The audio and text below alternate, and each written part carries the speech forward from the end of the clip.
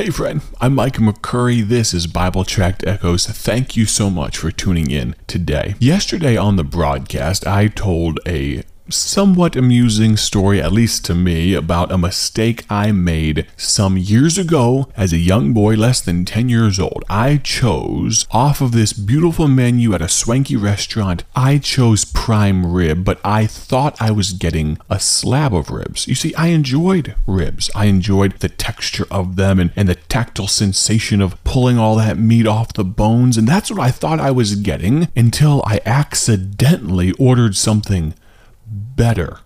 And get this, I was disappointed by the best. The best thing on that entire menu was the prime rib I had ordered, and unbeknownst to me, the best wasn't good enough in my mind. Have you ever been in that circumstance? Have you ever been in that situation? That's what we are talking about all this week. I'd like you to turn your Bibles to the book of Jeremiah. Jeremiah 29. I'll read just one verse. This will be kind of the beginning. This will allow us to jump into this thought. I think you know as well as I that God always wants to give us the best. God wants the best for us. You say, well, you don't know what my life circumstances are like. You don't know what I've gone through. Everything we deal with, everything that's given to us at the end of the day, known by God, whether understood by us, is His best. Jeremiah 29 verse 11, I realize that this verse, the historical setting, this verse is part of a letter written by the prophet Jeremiah to the Jewish people around 600 BC or thereabouts. And the cultural context, the Jewish exiles are living in a foreign land under difficult circumstances. They feel hopeless, outnumbered, and alone. The purpose of this letter, Jeremiah as a whole, Jeremiah is trying to encourage the exiles, reminding them, God, despite their current plight, God is still on the throne and still on their side. And so, yes, the context is written to the people of Israel, but I truly believe that we can take part of this as an understanding for ourselves as well. Jeremiah 29, verse 11, the Bible says this, God says this through Jeremiah, "For I know the thoughts that I think toward you, saith the Lord, thoughts of peace and not of evil, to give you an expected end." You know, friend, God, not only does He know the end from the beginning, but He wants the best for us. Thoughts of peace, not of evil. Here's some more verses just to support that thought. John 14, verse 2. In my Father's house are many mansions. If it were not so, I would have told you. I go to prepare a place for you. And if I go and prepare a place for you, I will come again and receive you unto myself, that where I am, there ye may be also. How about this? Matthew 7, verse 9. Or what man is there of you, whom, if his son ask bread, will he give him a stone? Or if he ask a fish, will he give him a serpent? If ye then, being evil, know how to give good gifts unto your children, how much more shall your Father which is in heaven give good things to them that ask Him? One more verse, because I don't think we can have enough Bible to support the fact that God is a good God and He wants the best for us. Psalm 84:11 from the Old Testament. Now, for the Lord God is a sun and shield. The Lord will give grace and glory. No good thing will He withhold from them that walk uprightly. I think we can all agree. God wants and does the best for us.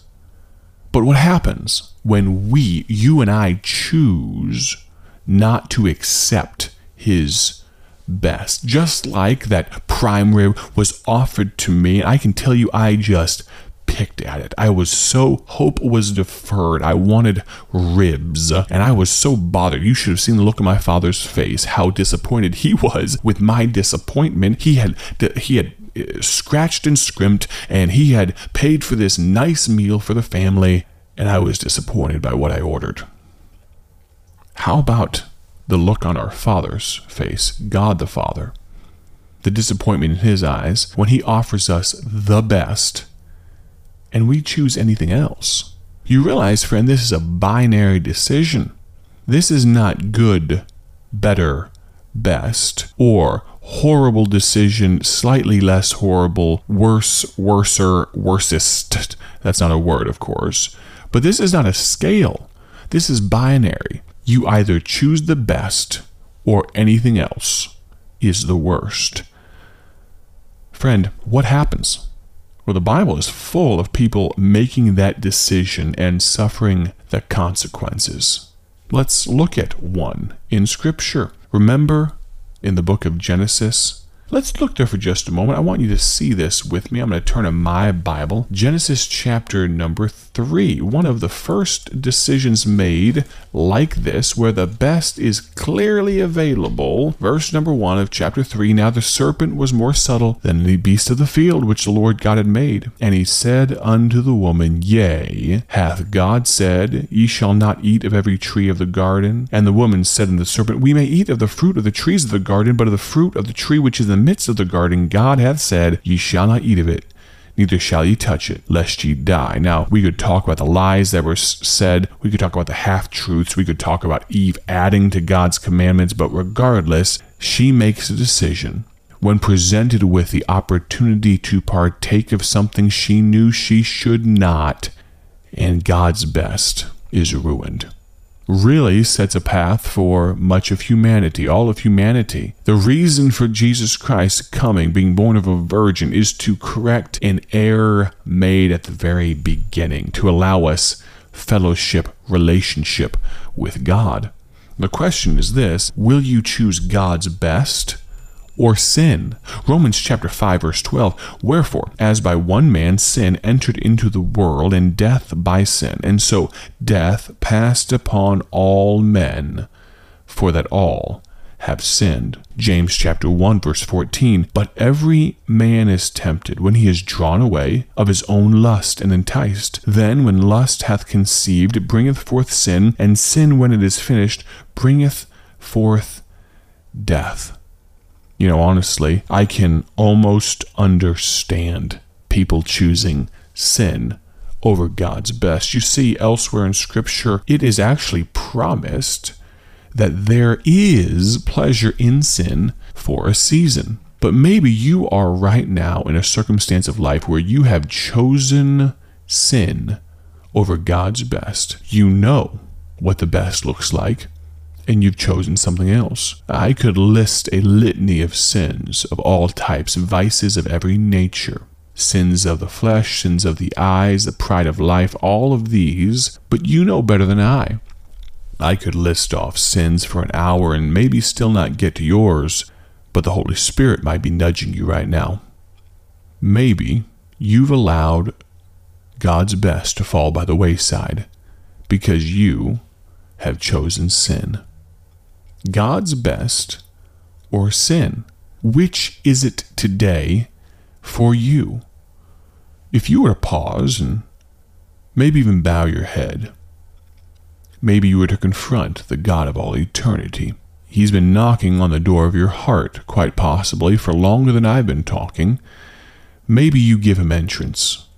Maybe you allow him to walk the deepest, darkest recesses of those hidden hallways of your heart, and maybe you give him the master key, so he goes back to those hidden places, those secret rooms where you've hidden those besetting sins. Maybe, just maybe, he's identified some of those things today. Maybe your own conscience has betrayed you, and you know there are some things that you could fix, that you could tweak, that you could change, things that you are convicted about.